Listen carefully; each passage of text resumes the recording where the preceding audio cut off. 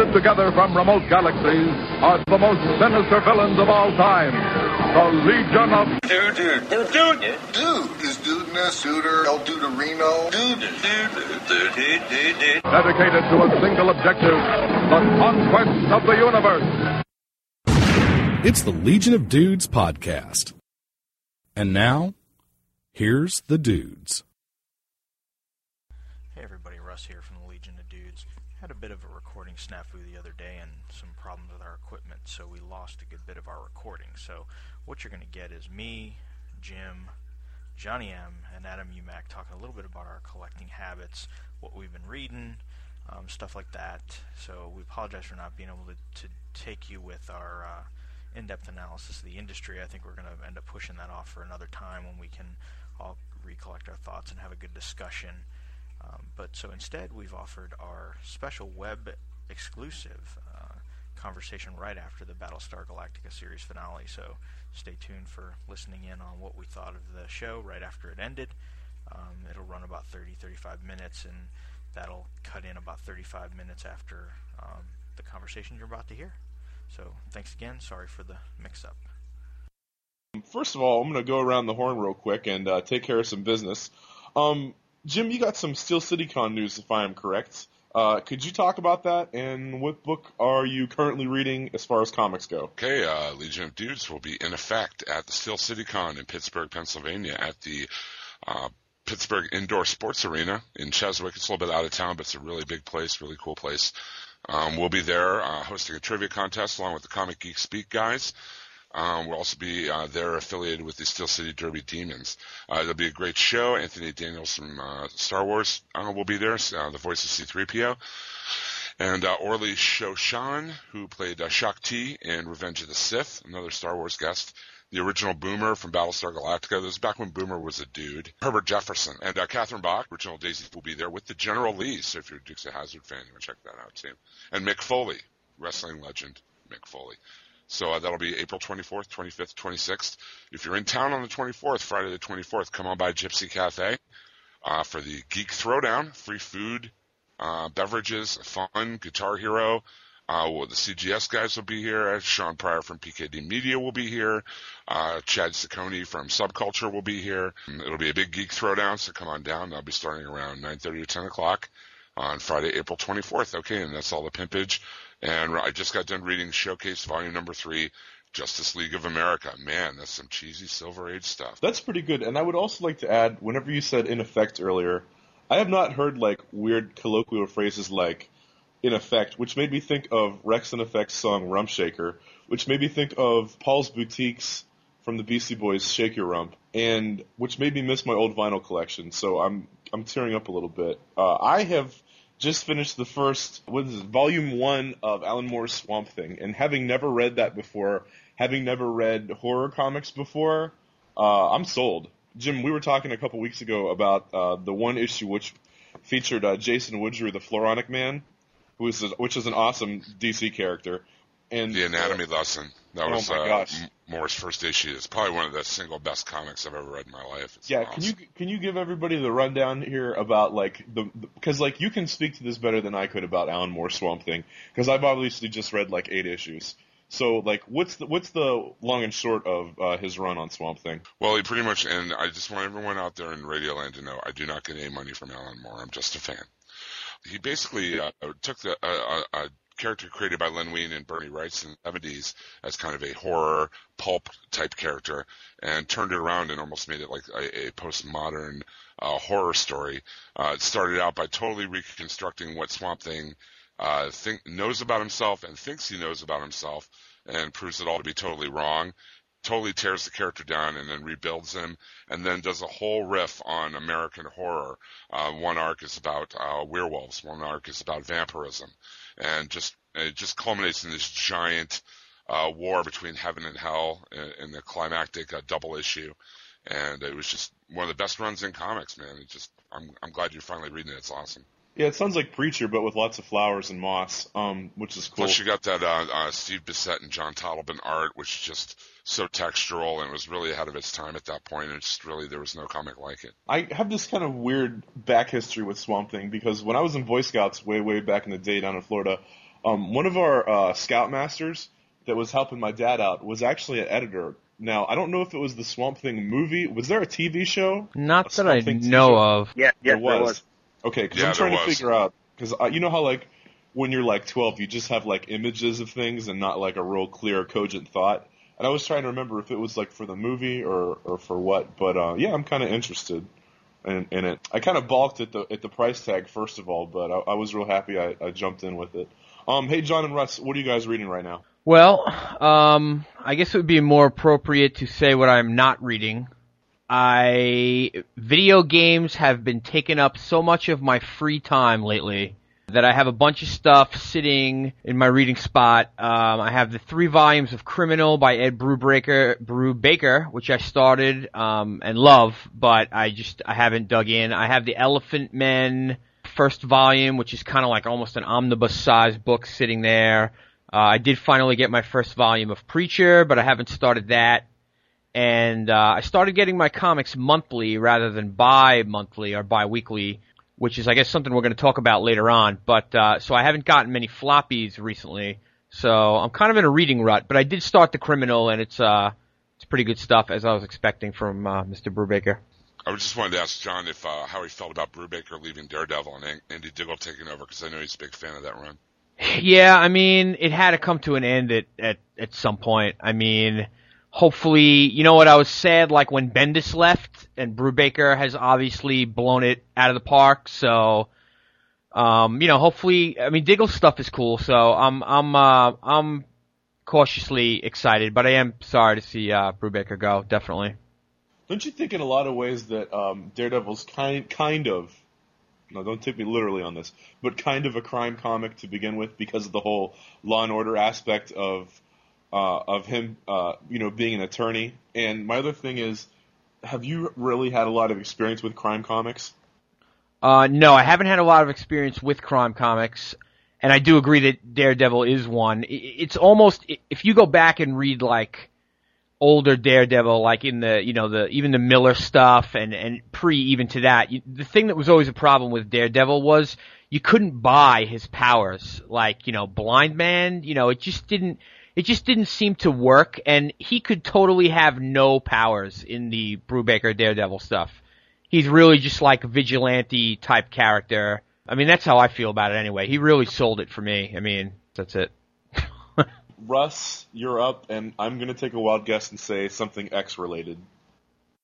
Yeah, I mean, sort of. I've been doing a lot of catch-up. I had a gap of a couple months in my DCBS string just due to some crazy financial weirdness, and I missed a couple orders. So I've been kind of going back to the LCS and kind of plugging holes. So I've had a bunch of stuff that I've been holding off on. So I've been doing a lot of catching up on the floppies.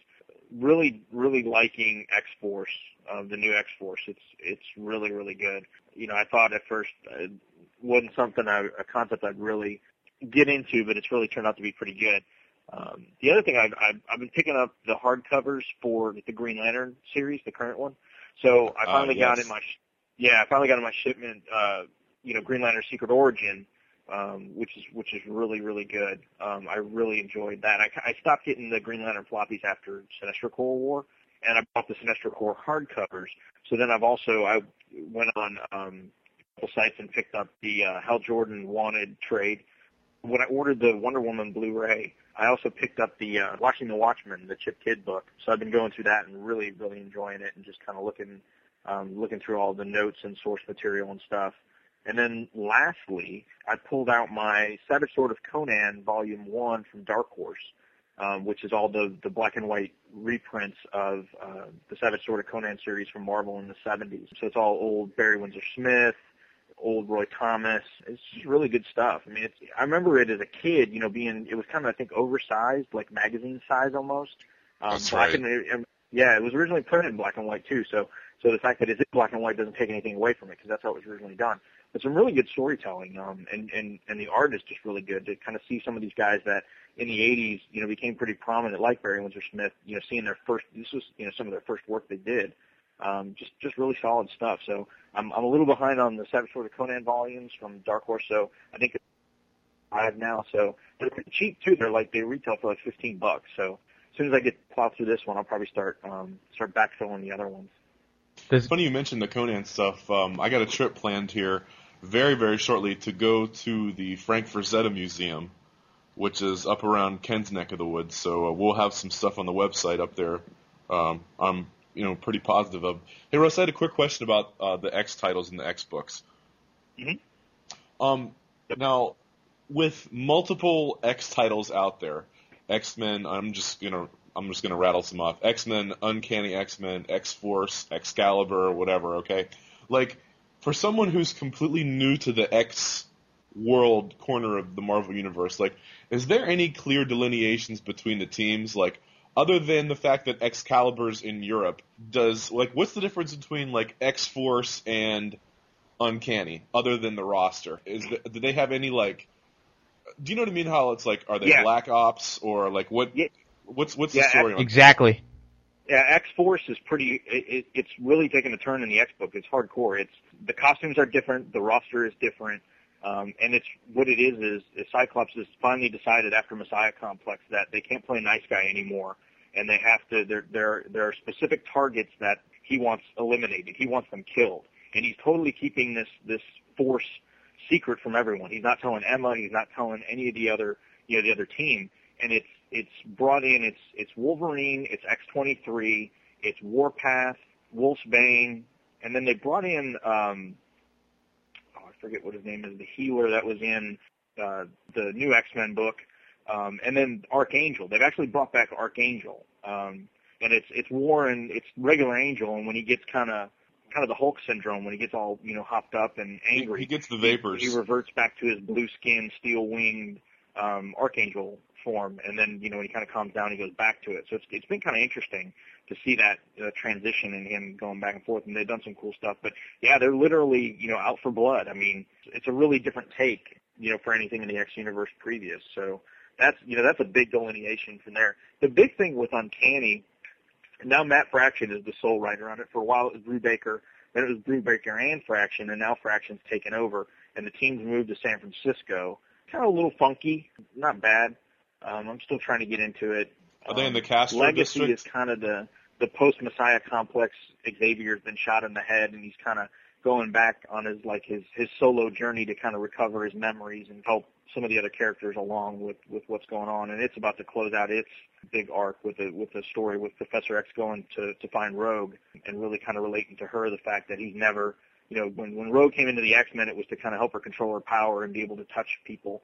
He's never really been able to do that. So now it's kind of their kind of come together meeting and talk about, what he really, was able to do with them and not able to do.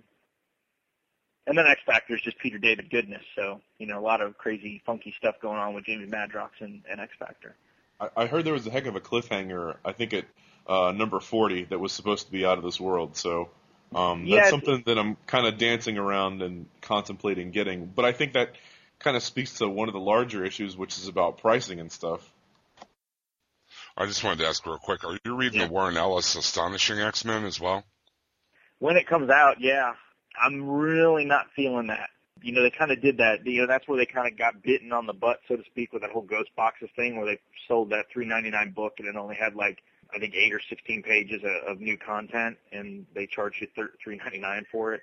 And it continued the story from Astonishing, so I'm not really sure why they didn't do it in Astonishing proper, unless it was just because Simone Bianchi was getting a little behind on art, and they just kind of flipped that book to the side so that they could get another artist on it. But it's just a little weird. I'm missing one issue. I started with 25, and I've got 25, 27, and 28, so I'm missing 26, and I have both issues of Ghost Boxes. But yeah, at this point, I can kind of take it or leave it. I'm almost contemplating really just dropping it and maybe going to trades on that. That's too bad. I really enjoyed Whedon's run, as you know. We've talked about that before. But $3.99 for 16 pages of content? Yeah, it was pretty brutal, and it got a lot of backlash. I mean, it got talked about on a lot of other shows. It got talked on the net. There's a lot of backlash, and it wasn't solicited that way either. And that's they charge $3.99 and talk about extra content, and it's questionable at best sometimes. We should just go ahead and segue into that now, don't you think? Yeah. We got a lot of topics on tap for tonight. I thought we'd maybe start with just our buying trends, like us personally. When we started collecting comics or got heavy into it, what were our habits, how much did we buy, and how we've changed them, somewhat recently, and what we plan on changing them down the road. So I'll go first. I got back into comics pretty heavy in like 1991, 92, really Death of Superman. That kind of piqued my interest back and getting back into it. LCSs back then were giving pretty steep discounts on books. So books were a lot cheaper. They were still in the $1.25, $1.50 range.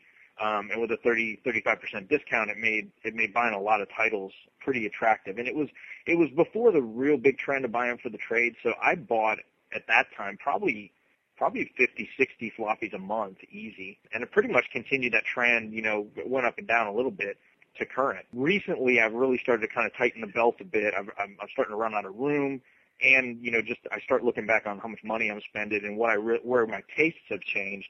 And I've really gotten into, nice hardcover collections. And so I really start and just think about if there's something that just I really, really can't live without to buy in floppy, or I'm really just a strong proponent of the book and want to help support it, I'm pretty much, kind of cutting back on my floppies. So long runs of stuff I'm keeping.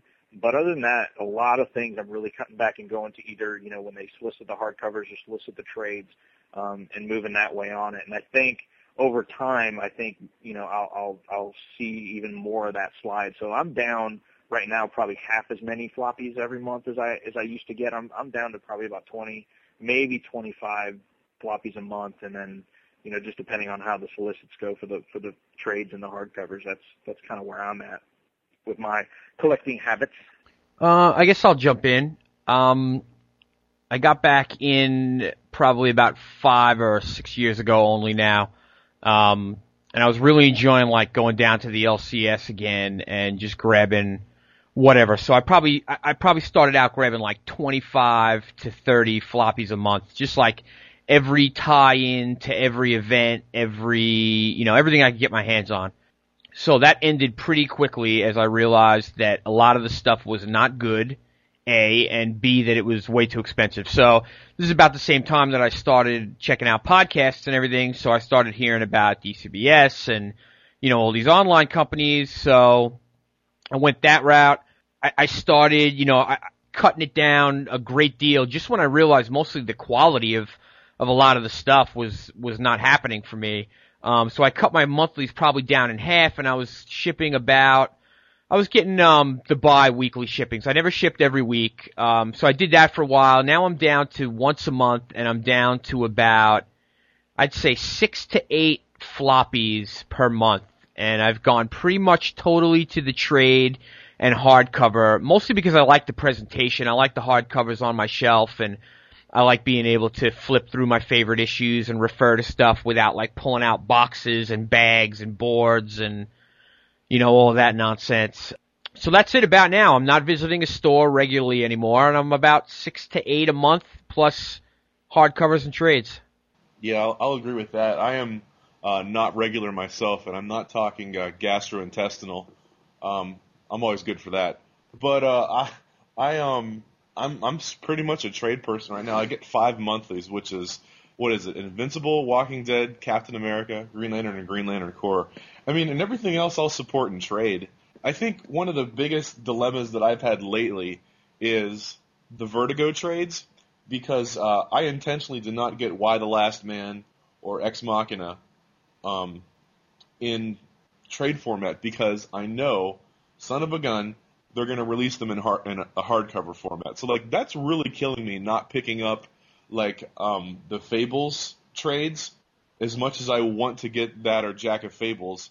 Not the cheapskate in my brain, but the practical, everybody hold on to your purse strings, person to me is, I know it's only, $10 or $5 with an online discount or whatever, but just knowing that I'll eventually have to toss those on eBay is actually more of a deterrent than just wanting to wait sometimes. So I guess, and I think this has a lot to do with release schedules too.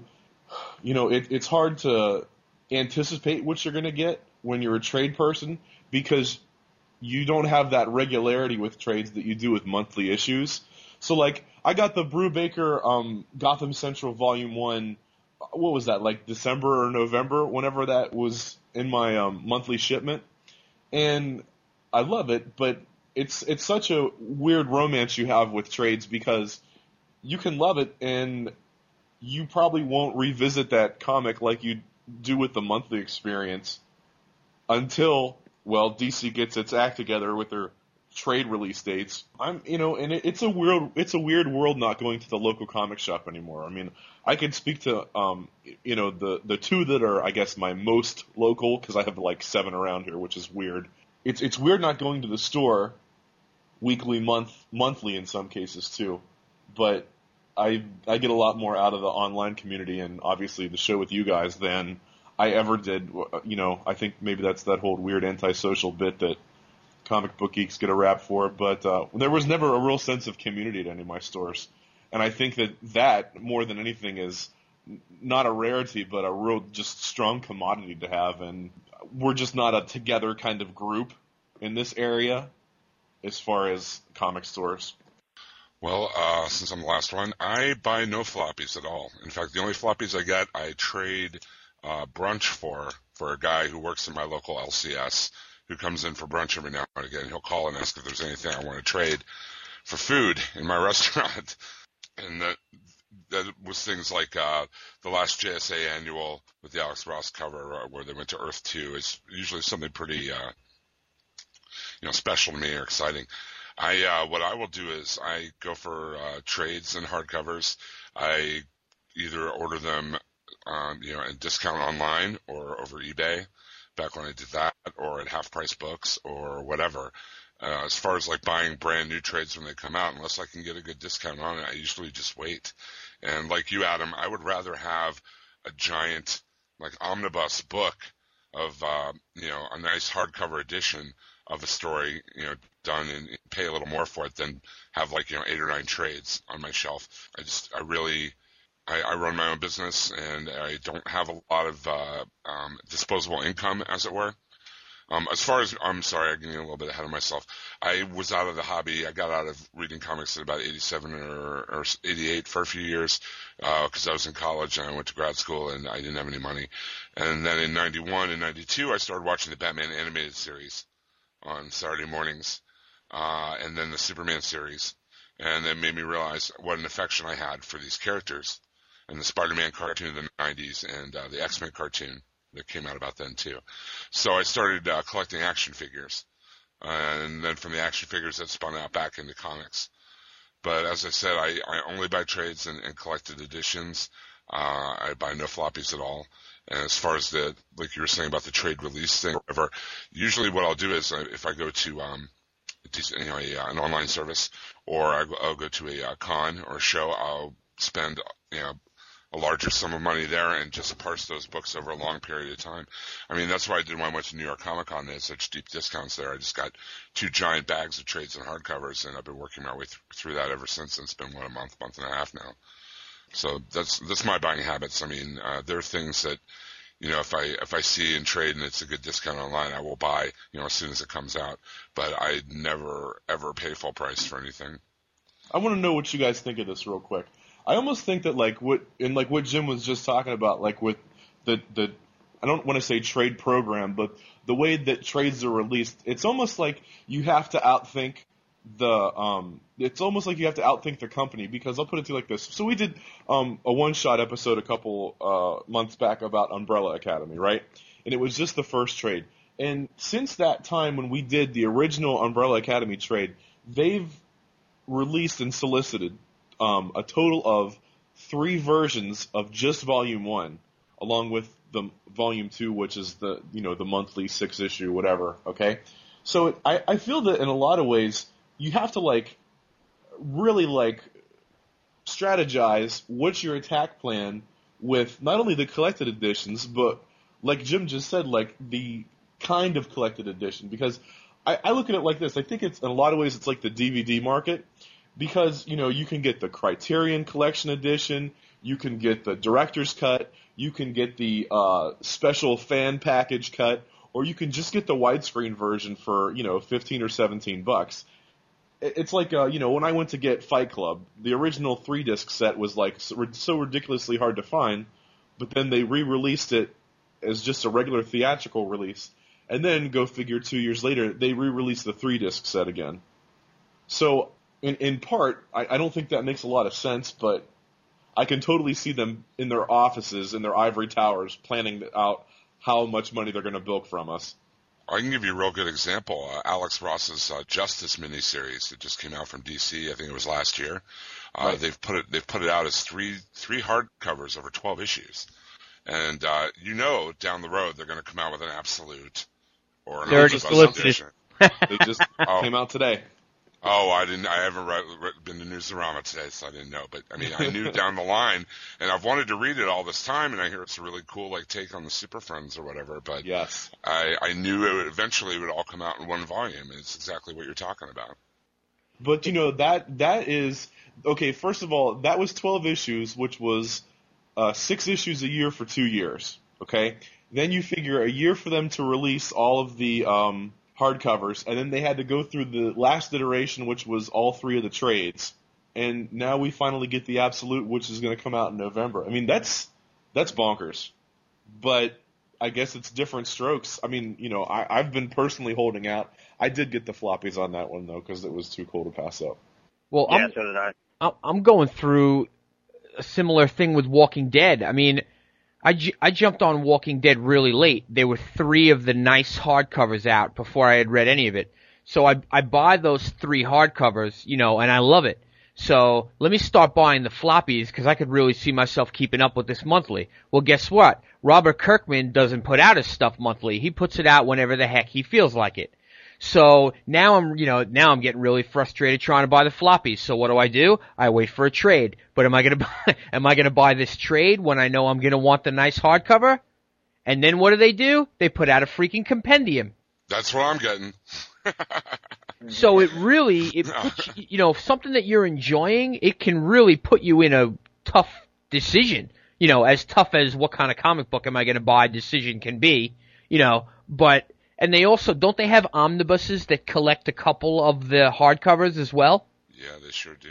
Yeah, so it's depends on the title, yeah. Well, I'm talking about The Walking Dead specifically. I'm pretty sure they have I think each hardcover is 2 trades. Right, and I think there's an omnibus, I don't know if it's called that, but I think there's a collection that's like the first 2 volume of hardcovers. Maybe. I know they did that with Invincible. Yeah. I was just going to say, I've seen that with Invincible. Yeah, I mean, it adds another dynamic to waiting for the trade. It's like, okay, you're going to bite the bullet and say, okay, I'm done with the the monthlies. I'm going to go with the trade. And then it's like, okay, do I do the 6-month paperback trade, or do I do the yearly, hardcover trade, or do I do the, once a year, once every 18 months, double hardcover trade? I mean, it just, at some point, I guess it's just like anything else. I mean, it's like technology. It's like the next laptop or the next, computer or, whatever it is. At some point, you just got to bite the bullet and say, this is what I'm going with, and I'm sticking with it. And if something else comes out better, then I'll either buy it or not, It depends. Sometimes these trades go out of print, and sometimes you get lucky, and you could flip them on eBay or flip them somewhere else and maybe get back what you paid for it, and then it's not such a big deal. But for the most part, you're stuck. I mean, you end up double, triple dipping. You're just kind of stuck. Yeah, I really enjoy, one of the hardcovers I've been collecting pretty regularly is Nexus. I don't know if you guys are familiar with that at all. It was a comic, an indie comic from Mike Baron and Steve Rude from the 80s. Very cool sci-fi superhero stuff. But Dark Horse released it in hardcover, archive editions, $40 a pop. And I wanted them very, very badly because Nexus is a very, very good comic. And I was able to find them catch as catch can at at shows or whatnot. And then, just like you're saying, you have to bite the bullet. And then, they're coming out, I guess, now with a showcase edition type thing, where it's all in one thing, but it's black and white. And that would have been a lot more readable than this archive edition, So, I mean, it goes all these different ways. And if it's something you really want to read, it's like, am I going to buy the hardcover as soon as the hardcover comes out, or am I going to wait for the trade, the actual trade paperback, or, you know what I mean? It's just, I don't know. I've bought Kingdom Come like 3 different times, 3 different ways, I think, when I think about it. Yeah. So I bought it when it came out. I bought the trade, and then I ended up buying the Absolute as well because it had all the goodies and the extras. Yeah, I mean, there's some stuff that I don't mind double dipping because sometimes there's just a long period of time that goes in between, and or I'll wait a longer period of time and not make a big deal about it. But Old Man Logan's a perfect example. I've been getting the monthlies as they come out. I've been collecting Wolverine for years and years. I've got the most recent run. I think I'm missing 2 issues out of 71 or 72, wherever they're at now. But when I guarantee when that thing comes out in a, in the nice hardcover version, I'm going to snag it because it's just such an awesome story, and it's isolated. So I don't feel like my crazy, insane collector's mentality won't really bark at me too bad that, well, I got that one hardcover, now I need to get all the hardcovers, because it's kind of an isolated event. Because normally I just have this insane collector's mentality that if I start and get one, I got to get them all. So, does anything, Russ, in your collecting mentality, does anything or any voice speak to you to say, this is crazy, or this is not like that you spend exorbitant amounts, obviously, but what, as a collector, because I'm not a collector, I'm just, you know what I mean? What, do you have a original pages? Oh my God! I said that I gotta watch my page. Okay. Sketches. Okay. As a original Mighty Bugs. All right. It's a disease, okay, and you need to accommodate me. Yes, it is. I have it as well. But because the collector mentality for floppies and is really, really foreign to me. But I also know, and this, this goes back to our Days of the Future Past episode, when, you've got a heck of a run, but, do you look at your bookshelf with your hardcovers as something that's, comparable to your floppy collection, or, is your hardcover and trade collection, does it quote-unquote not count as far as collection stuff goes because it's not the original one? No, because it's. I mean, I guess I keep them separate. Number one, I truly recognize it as a form of mental illness. I mean, really, because there's no. I mean, it's almost like if I start something, I have to finish it. I have to get the whole thing. If I start with a series, I've got to keep it going. The only thing that's got me now is I think the age and the era of long runs is gone. I don't think you're going to see too many titles starting up nowadays that are going to run for 500 or 600 issues. I really think after a certain period of time, they're going to nix them. They're going to start over at number 1, or they're going to tweak the title and start over at number 1, or they're going to change the concept and start over, or whatever the case may be. I think there's going to be maybe 10 or 12 great runs out there of these books, and occasionally you'll see a fallback like you did with Thor, where they went back for number 600. And I think that was just to kind of fall into people go, 600, and they buy it. But, obviously the reason they started again with Thor number 1 was it was a number 1 book. So for some of the stuff, my brain, I think it's a function of age. I think I'm getting older in my life and kind of reevaluating priorities and just kind of realizing that I don't need to be this crazy all the time. And that I realize that if something starts anew, that it's probably not going to last more than 25, maybe 50 issues.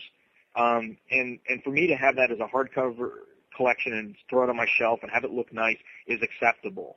But there's stuff, I mean, I will tell you right now, no matter how bad Uncanny X-Men gets, I will not stop collecting it. I can't. It's that's what I'm saying. It's almost like a form of mental illness. I have to keep getting it because, I go back to how big, how long my run is. Yeah. How long my run is, and it's like, man, I don't want to interrupt that. And to me, I couldn't reconcile the fact that, okay, I have Uncanny X-Men from, 140 up to 515, and from 515 on, I have hardcovers. I can't, I don't know. I feel like I'm, doing something wrong. It's just a strange feeling I get. I just have to keep going with it. It's almost like a sense of pride, I almost think it's almost like kind of like bragging rights, Hopefully one day my kids and my grandkids will appreciate the fact that they're going to be able to open up these long boxes and there's just going to be just issue after issue after issue that they can just kind of marvel at. So, can I ask you a question, Russ? Do you put your issues in bags and boards? Yep, everyone. See, that's the part of the mentality. That's one of the reasons I do collect trades, is because, I if I have a showcase or if I have an essentials or something, I don't care if I take it with me, to work, or if I read it, on the go or in the car or whatever. But if I had those original issues, I mean, naturally I'd probably be, wearing gloves and tweezers. I would be so paranoid about that, I just, that part of the, I've tried to get away. I used to have that mentality, and now I've gotten away from it. So it's just kind of interesting to me that, I mean, I understand resale value and edition and all that. I just, I guess for me, it's just more about reading the story and being able to read the story over and over again without, worrying about creasing a page or smudging my fingerprint on the, the cover, or, I just, I can't. Does that make sense? Yeah, no, absolutely. Absolutely. And I no longer feel that, my comic collection is going to either support my retirement or, whatever. I mean, I realize that, if I sold all, 6,000 of my books or whatever, I'd be lucky to get, probably $2-3 grand for it on a good day. So I've kind of gone past that, where I'm not collecting to resell. I'm collecting, just to collect. And one day when I'm old and retired, I could sit through and just, have a bunch of cool stuff that I can read. But then you'll drop your glasses and you won't be able to read them. And I'm sorry. Yeah. Twilight Zone. Yeah. The Battlestar Galactica finale by the Legion of Dudes.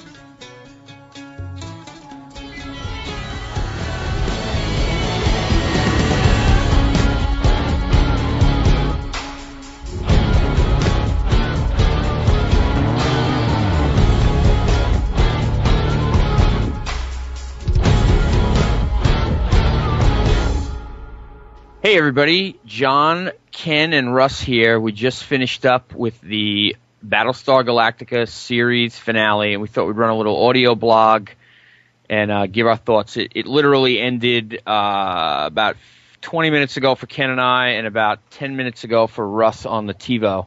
So how about we do some general impressions? It's freshest in your mind, Russ. Why don't you go first? I think the first hour and a half was maybe some of the best television I've ever seen in my entire life.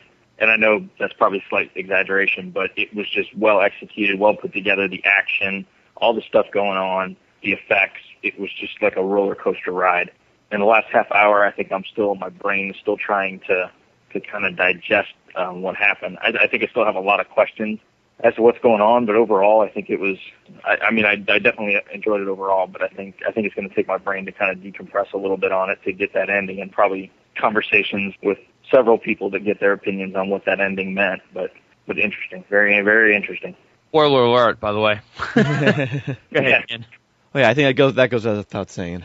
It's funny that you mentioned that, Russ. The first hour and a half, I think I looked down at the clock. Immediately what went through my head was, this is really awesome, but they haven't answered a damn thing yet, and there's only like 40 minutes left. The whole first hour and whatever was rescuing Hera, which was, again, great TV, but it left kind of a real compressed period of time for all of the answers that we were looking for, which not all of them got answered. I was just telling Ken before we went on air that I kind of felt like some of it was a setup for the plan, because they didn't really tell us the Cylon plan.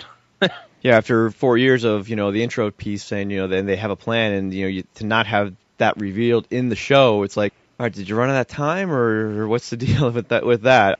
So that just was interesting. I'm not going to say it bugged me or bothered me, but whatever. There's a lot in this show that I was very happy with. I actually really, really enjoyed it. I kind of thought it was not obvious, but expected that, when she started punching the keys. I think we were kind of led to believe that the notes, the music was going to lead us to Hera, but in fact it led us to our Earth and not the original Cylon Earth. And so as she was remembering the music, of course, it became obvious. And it was actually a very well-cut scene. I really enjoyed the way they cut that together. The other scene that I loved, and was probably my favorite scene of the whole thing, was mixing in the visions that Rosalind shared with Athena with what was really happening, finding Hera, having Six and Baltar find her, going in, and I got chills when they cut between the glowing 5 figures in the Opera House along with the final 5 up on the top of the bridge, and having that vision basically come true, in that way was just really just cool to see, and that is probably my single favorite scene in the whole show. Yeah, that was definitely well done. So what do you guys think about? Well, let's start with Starbuck. Are we supposed to believe, do you think, that she actually did die on Earth, and then the Starbuck that came back after that was then an angel? Yes. That's my opinion, my belief at this point. And I think that's what we're supposed to believe. It's supposed to know. Russ? Yeah, at first I thought maybe she was just a head Starbuck, but she was. But she was. I mean, really. She was a common though. She was common to everyone, really. But she was exactly what Baltar and Six were to each other this whole time. But she had actual physical manifestation, so that was a little. I mean, that's what kind of threw me off a little bit. Right, that was meant to throw us off the chase, yeah. Right, but yeah, I think ultimately that's my impression of her, is that she died when she crash landed there. Yeah, when she jumped through the eye of the storm back in, God, that was the end of season 3 or the middle of season 3 when she did that. Only to come back at the end when they first introduced all along the Watchtower. And when they came back to the beginning of 4, she had a perfect ship. She was, nothing wrong with her. And we all thought back to the original Galactica series with the beings, and when Apollo and Starbuck, when they're all white uniforms, the whole deal, we thought back to that. And I guess it's kind of proven that's exactly what would happen in this case. So what about the head, Baltar and Six? I got that they were both, like, I don't know, we'll call it sentient. I guess, they're both kind of head people that or angels or whatever, but it threw me for a loop at the end when they showed up in the future, those versions of them. Yeah, and then at that point it didn't to me, because I think for the last 4 years we were led to believe, or we just simply assumed because we weren't given enough information, that they were there, they existed because of Cylon programming, that they were either remnants or implants or whatever. And now it's been revealed basically in this episode, and I don't think we've got any real hint of this before, that they are, for lack of a better word, agents of whatever this universal entity, guiding hand is that apparently does not like to be called God. Yeah, I thought that was interesting. I kind of, granted, like I said, it's only been about 15 minutes, but at first I thought maybe my first reaction is that since everybody is descended from, in some way, shape, or form, the Baltar or the Six, I'm sure, Hera was proof that it is possible for them to commingle and procreate. That it's just they were the manifestation or whatever of everyone on Earth, because they all had a little bit of piece, of them. If you go back far enough, I kind of thought about it a little more, and then after hearing, what they said about, he doesn't like being called that, it's like, and they kind of looked like. They kind of came across as kind of cool and collected, kind of like agents or, whatever you want to call it, like they're, on a mission, so to speak. Yeah, and they also kind of know more about what's going on than any of us. And obviously, being those characters and those actors didn't throw me off, because that was strictly there for the audience benefit. I mean, so who they were, and they always were dressed a little, slicker or fancier than everyone else around them anyway. So you kind of knew that they were definitely the head characters. I like how it was Hera's remains, her fossilized remains that they found, and I like how they did say, carries the common traits of everyone, meaning human and Cylon. So apparently, I'm assuming that means the machines, like I said, did continue to get blended to be bred in and probably become less and less and become more and more organic. Although I'm really not sure how. They never really explained, and I kind of really expect them to, not how a machine could be made with a human, but just because it's the biological components, but does the hybrid, the human Cylon child, have any machine traits, or just simply is all biological, but just happens to also have the organic component of Cylon? Yeah, that's how I took it. Is that the skin jobs are primarily flesh and blood, if they have any. Well, they must. We saw in like season 2, but we saw Athena basically stick a wire in her arm to make a connection with the ship. So they must have some kind of either machine or electrical or some kind of component where they're able to do stuff like that. Well, and the whole lighting up of the back when. Yeah, unless it's all bioelectrical, in which case I guess they could do it no matter what they do. What did you guys think of all of the backstories and how they kind of brought it together? Rosalind with her little one-night stand and how it led her to the position she was at, and, the whole never-ending strip joint scene. You know what? That scene paid off at the very end, because here is Ellen explaining what she wants. She just wants to be with Saul. Doesn't matter if it's in a tent on the street, whatever. And then you cut back to Earth when that she's going to exactly what she wants. Literally, they're going to be in a tent, just the two of them, and she looks sad, almost like be careful, kind of almost be careful what you wish for, kind of thing. That was how, and that was right before a commercial break, and that was kind of the way I took that particular moment. But I just like seeing. With all of them, it was just kind of where they were right before all this happened and how it got them in there. Adama Adama was that close to not being on that ship that day. He was about to retire, he was about to take this job, and he's like, frack this, I'm out.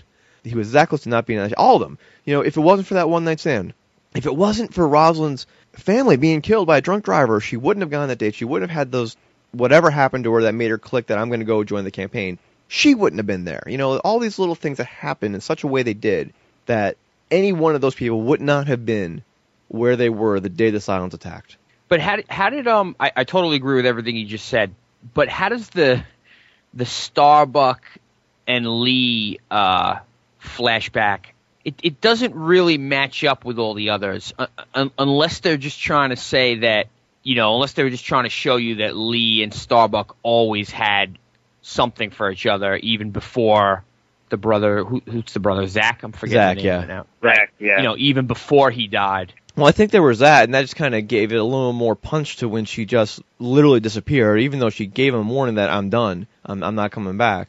It gave a little more punch to that. A little more another piece of their relationship, and we kind of knew they had some kind of like tension, sexual tension or otherwise between the two of them before, and we knew that she was engaged with Zach. We knew all that before, but just haven't seen that moment, the night they met, and it just kind of all, just kind of clicked together. And I'm, just the way he comes home and this pigeon's in his apartment, he literally destroys his apartment trying to get it out, and then when he wakes up, it just kind of flies away. I don't know if that was meant to be, a metaphor of Starbuck just flying away. That's how it took to me. It just gave a little more of a, it turned the period into an exclamation point on the end of their relationship once she finally left. Well, and I think the other big thing to come out of that is, it kind of set up, obviously we knew there was tension between the family, the brothers, the father. I think it kind of helped set it up a little more that for as much as they had tension in the beginning, that the Admiral and Lee are two sides of the same coin, that they have this sense of duty. When Lee said, it just got me 4 years of college, I gave 4 years back, I didn't buy that for a second. That was the whole, I'm not like my father, how dare you call me out. Yeah, that's what that was. The other thing I think it emphasized and kind of put another bullet point on is Starbuck's whole thing about, I'm not afraid. When I go up there, I know that I'm probably not going to come back and there's a good chance I'm going to die, but honest to goodness, I'm not afraid. I have no fear when I get in that cockpit and I shoot out that tube. And that just totally took Lee for a loop. One thing that I liked, and this could be me confusing Lost, Watchmen, and everything else, but it was very interesting to me that they were about to make the deal that would have reset the cycle most likely. You're right. And the very human emotion of Chief causes the change in the cycle. He chokes her out, and now they start shooting at each other. The deal never gets done. Now Starbuck jumps them out. I'll say a little piece of chance, just with that one Raptor find every single missile it had at the colony, and I find it kind of a little convenient that just one Raptor was able to destroy the whole colony. That moment you were saying is like you're saying, eventually something will happen, and in this case, it was that exactly. No, I was gonna say that was just like almost like a Quentin Tarantino moment, where everything just kind of goes to hell in a handbasket. It's just like everything's fine, and then all of a sudden it's just like all hell breaks loose. And the minute he chokes her out, they're like, it's all set up, it's all a trap, and it's just bullets start flying and people start ducking. It's like, oh man, this thing has just gone completely sideways. All right, let me ask you. I was disappointed when Cavill didn't die before that last commercial break when they made the deal. I'm like, I felt cheated. But did it seem out of character for him to put a bullet in his head to take his own life like that? Did you guys think that, or did he figure it's over? I'm gonna do it myself. I'm not gonna let somebody else do it. I took it as we lost, and I will not be captured by the humans. Yeah. I won't be I mean, Grant, this is a guy who literally, on New Caprica, he literally cut his own throat so he could be resurrected and get out of the situation he was in. So he's not afraid to kill himself, but he knew he wasn't coming back when he did that. Yeah. Didn't he give a final order? Wasn't that part of it? Like, basically, he kind of gave the order to just, everyone all out attack and say, okay, I'm done. I couldn't tell what he said right before he he said something. I mean, it wasn't Leo, but it was the other one, the president's assistant from the back in the pilot, who basically said the ceasefire's over, everyone open fire. Yeah, I don't know what Cavill said. Yeah, I just took it as he gave the order to attack, and okay, I'm done. That's it.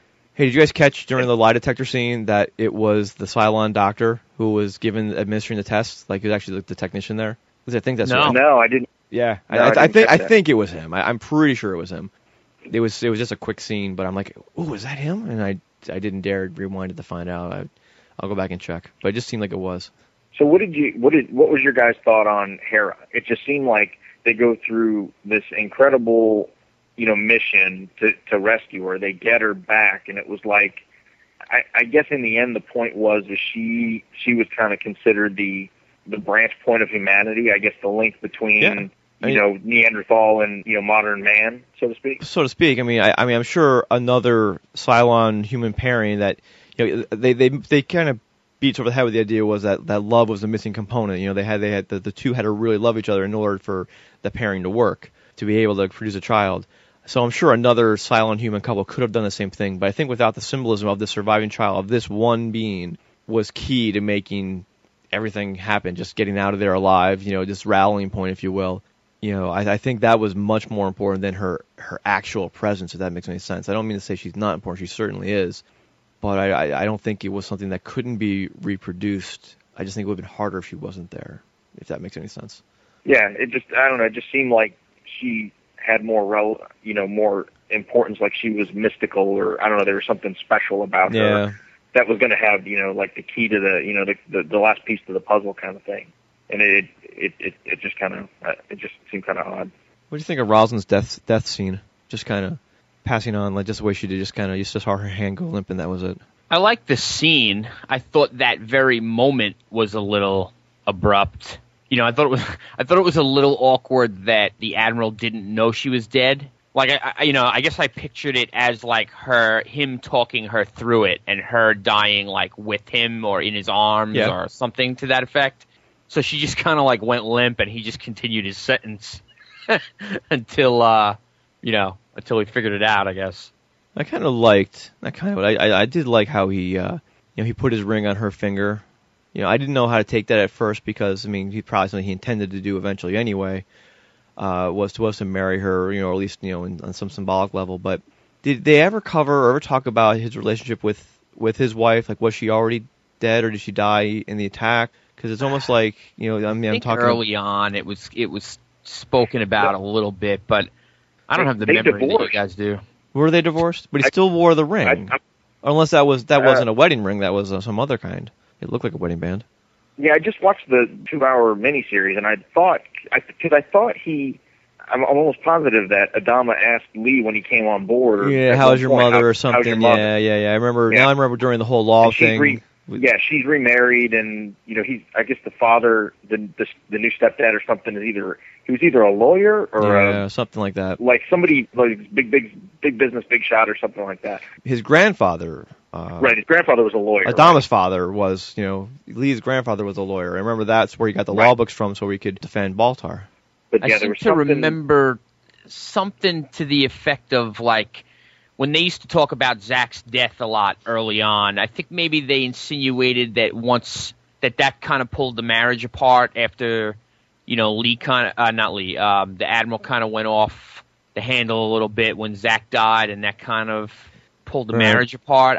I think, or I could be creating that from like little nuances that they put in, but it just kind of struck me as not betrayal, but a little, I guess, disrespectful. If he felt like he needed to wear the ring all these years to just take it off and give it to another woman, regardless of how much he cared for her, it just seems like, it just seemed odd at that particular moment for him to do that. If he didn't choose to wear it for all those years, I wouldn't feel that way. But the fact that he felt he needed to wear it, it just seemed like he felt a connection to his first wife. So I'm trying to think, what were our major questions coming in? Obviously Starbuck, which I'll take it as explained in not so many words, but we got the idea. I think we're pretty confident that there was a theory that Daniel, this other Cylon, this 13th Cylon that they created, who was killed by Cavill's crew, is not her father. And I'm guessing that Eric Stoltz is playing that same Daniel model in the Caprica series coming up, right? Yeah, it looks that way. Yeah, I don't know, because the Caprica series is set. It's prequel, but Yeah. I'm thinking one survived. I think that theory is pretty much, people are like, yeah, one survived. But it looks like he's basically resurrecting his daughter based on the trailer we saw today. I don't know if you skipped it or not, Russ.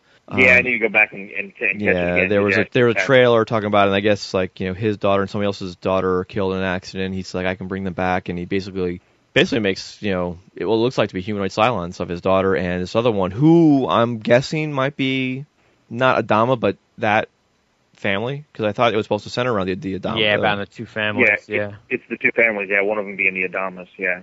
So that might be interesting how that comes up. That's my guess. That is the Daniel that we've been introduced to in this show. Yeah, that'd be interesting. Yeah. And then of course it seems like it keeps getting pushed out. I thought originally it was supposed to be a week or two later. We're supposed to get the plan 2-hour movie. Well, we're supposed to get the Caprica 2-hour on DVD in April, and then the plan is the fall, and then probably January or so, probably the same time that Galactica has been starting, we'll probably get Caprica as a series. Yeah, they said 2010, but it's funny because at one point it was supposed to be June for the plan, and now they're saying fall. So, I guess Sci-Fi wants to spread out their programming now. We do have yeah.